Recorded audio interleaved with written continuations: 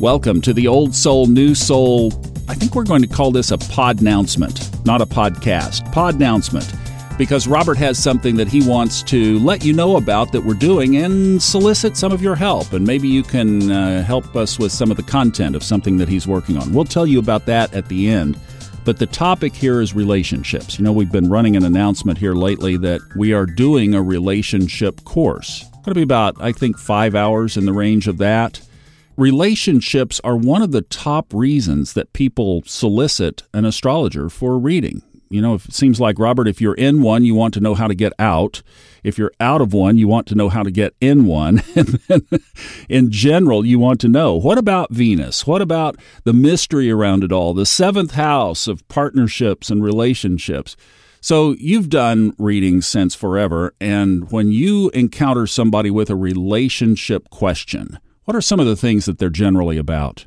Well, exactly what you say, because these are probably the most important, really, and common questions brought to an astrologer is how we relate to people, and particularly in romance and marriage and so on. And astrology, what I'm working on is basically an expanded version of some courses that I have taught in the past on this subject. Basically, I think when I first gave this 15, 20 years ago, it was called something like 101 Tips on Relationships, just based on my years of practice. But it's such an important part of astrology because one secret right off the bat is the moon signs. The moon is habits.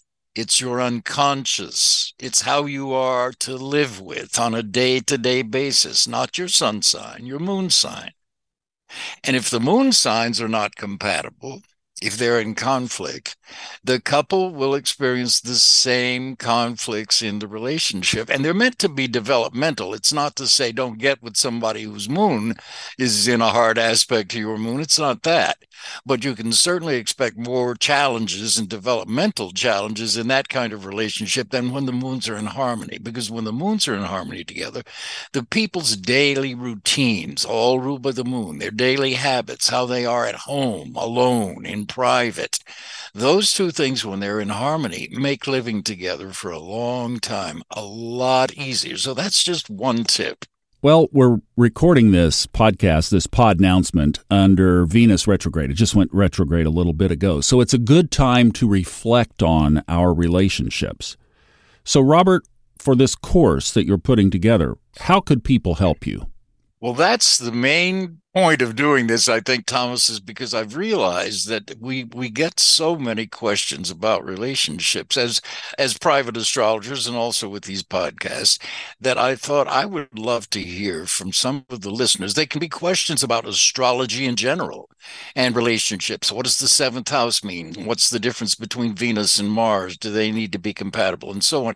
Those kinds of questions. Or they can be, we've already gotten some from people who have a very personal question, and in fact they've asked us not to use their names or the name of the partner that they're talking about, which we will never do. We're not going to break any confidences there, but if you will leave your questions, we can use some of those questions to form new sections of this, say, 5-hour course in these different relationship secrets that astrology provides you if you know where to look. What kind of questions are you looking for that people, if they had such a question, that would work for this? Thomas, I would encourage any kind of question, truly, because if it's too complicated for it, we obviously can't answer every question. So if it's too complicated, we won't. But don't be afraid to ask a question. It's up to you whether you include real names or not, because we're not going to use real names. We may use the actual birth information, the date and the time and place and so on, if we're using charts, which we will be doing, but they won't be personalized in any way. So you've got the fifth house, which is romance. You've got the seventh house, which is committed relationships, like living together or getting married.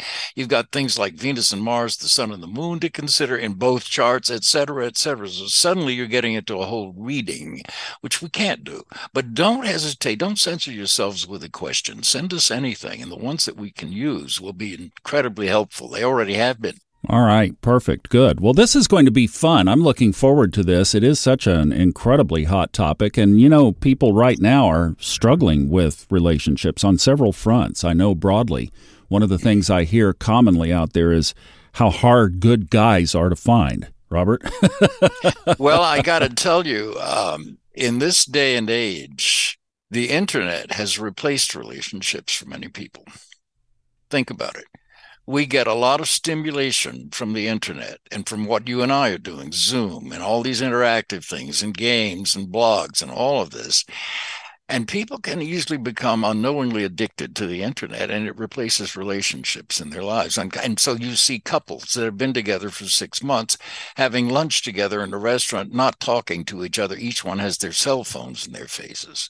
So this has absolutely affected intimacies and relationships and marriages and relationships with children and the whole shebang. So it's a different world that we live in now because we have stimuli coming at us from all these different directions that we never have had before, and they're competing really for time and interest with relationships with spouses and with children.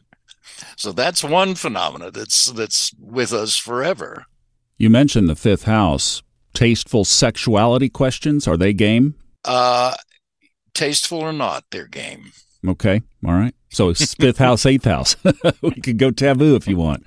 All right. Well, and this is so valid because in a relationship, if somebody is having an issue and sexual fulfillment is not happening, that's a question. Bring it on. We'll take it.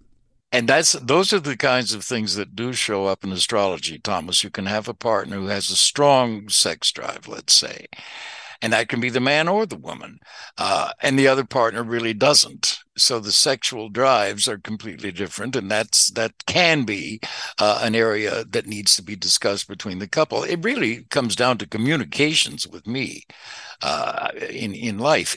And most people have trouble communicating about these kinds of intimate problems without a therapist. If you have a third party, a professional therapist, then you can be a little more objective maybe about it. But most couples don't have the training. They don't have the background to have these kinds of talks with each other constructively. And so sometimes these things can devolve into arguments and so on. So it's a fascinating area, astrology and love and romance and marriage.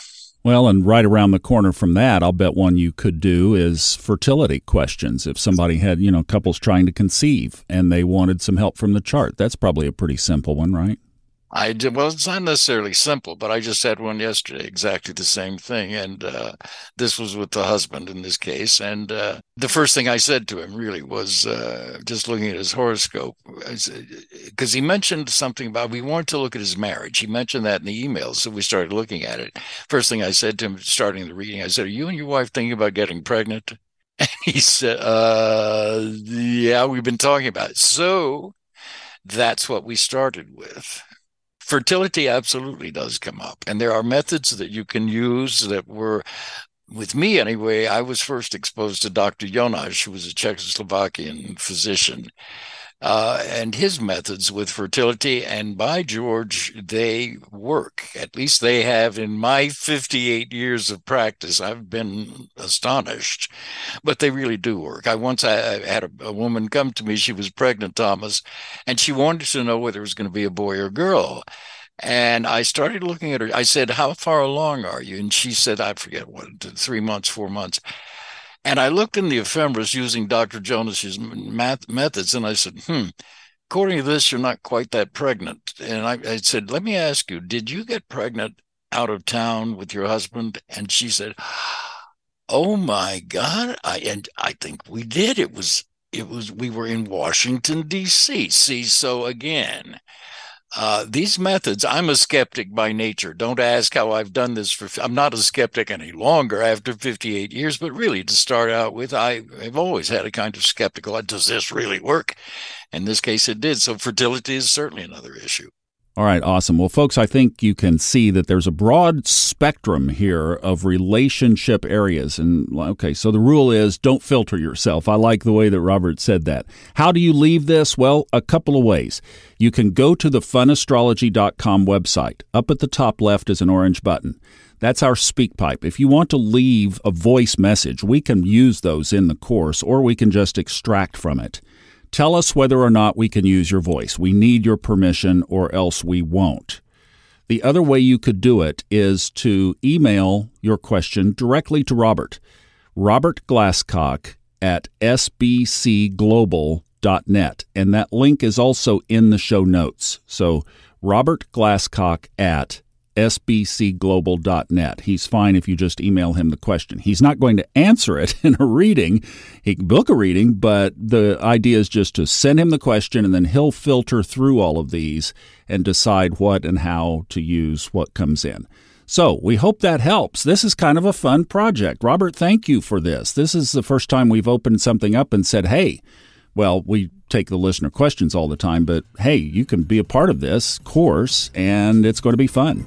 Now, as far as the timing is concerned on this is in the now. So please go ahead, and if you have a question or, take some time to think of one, but go ahead and send it to us right now because this is in development.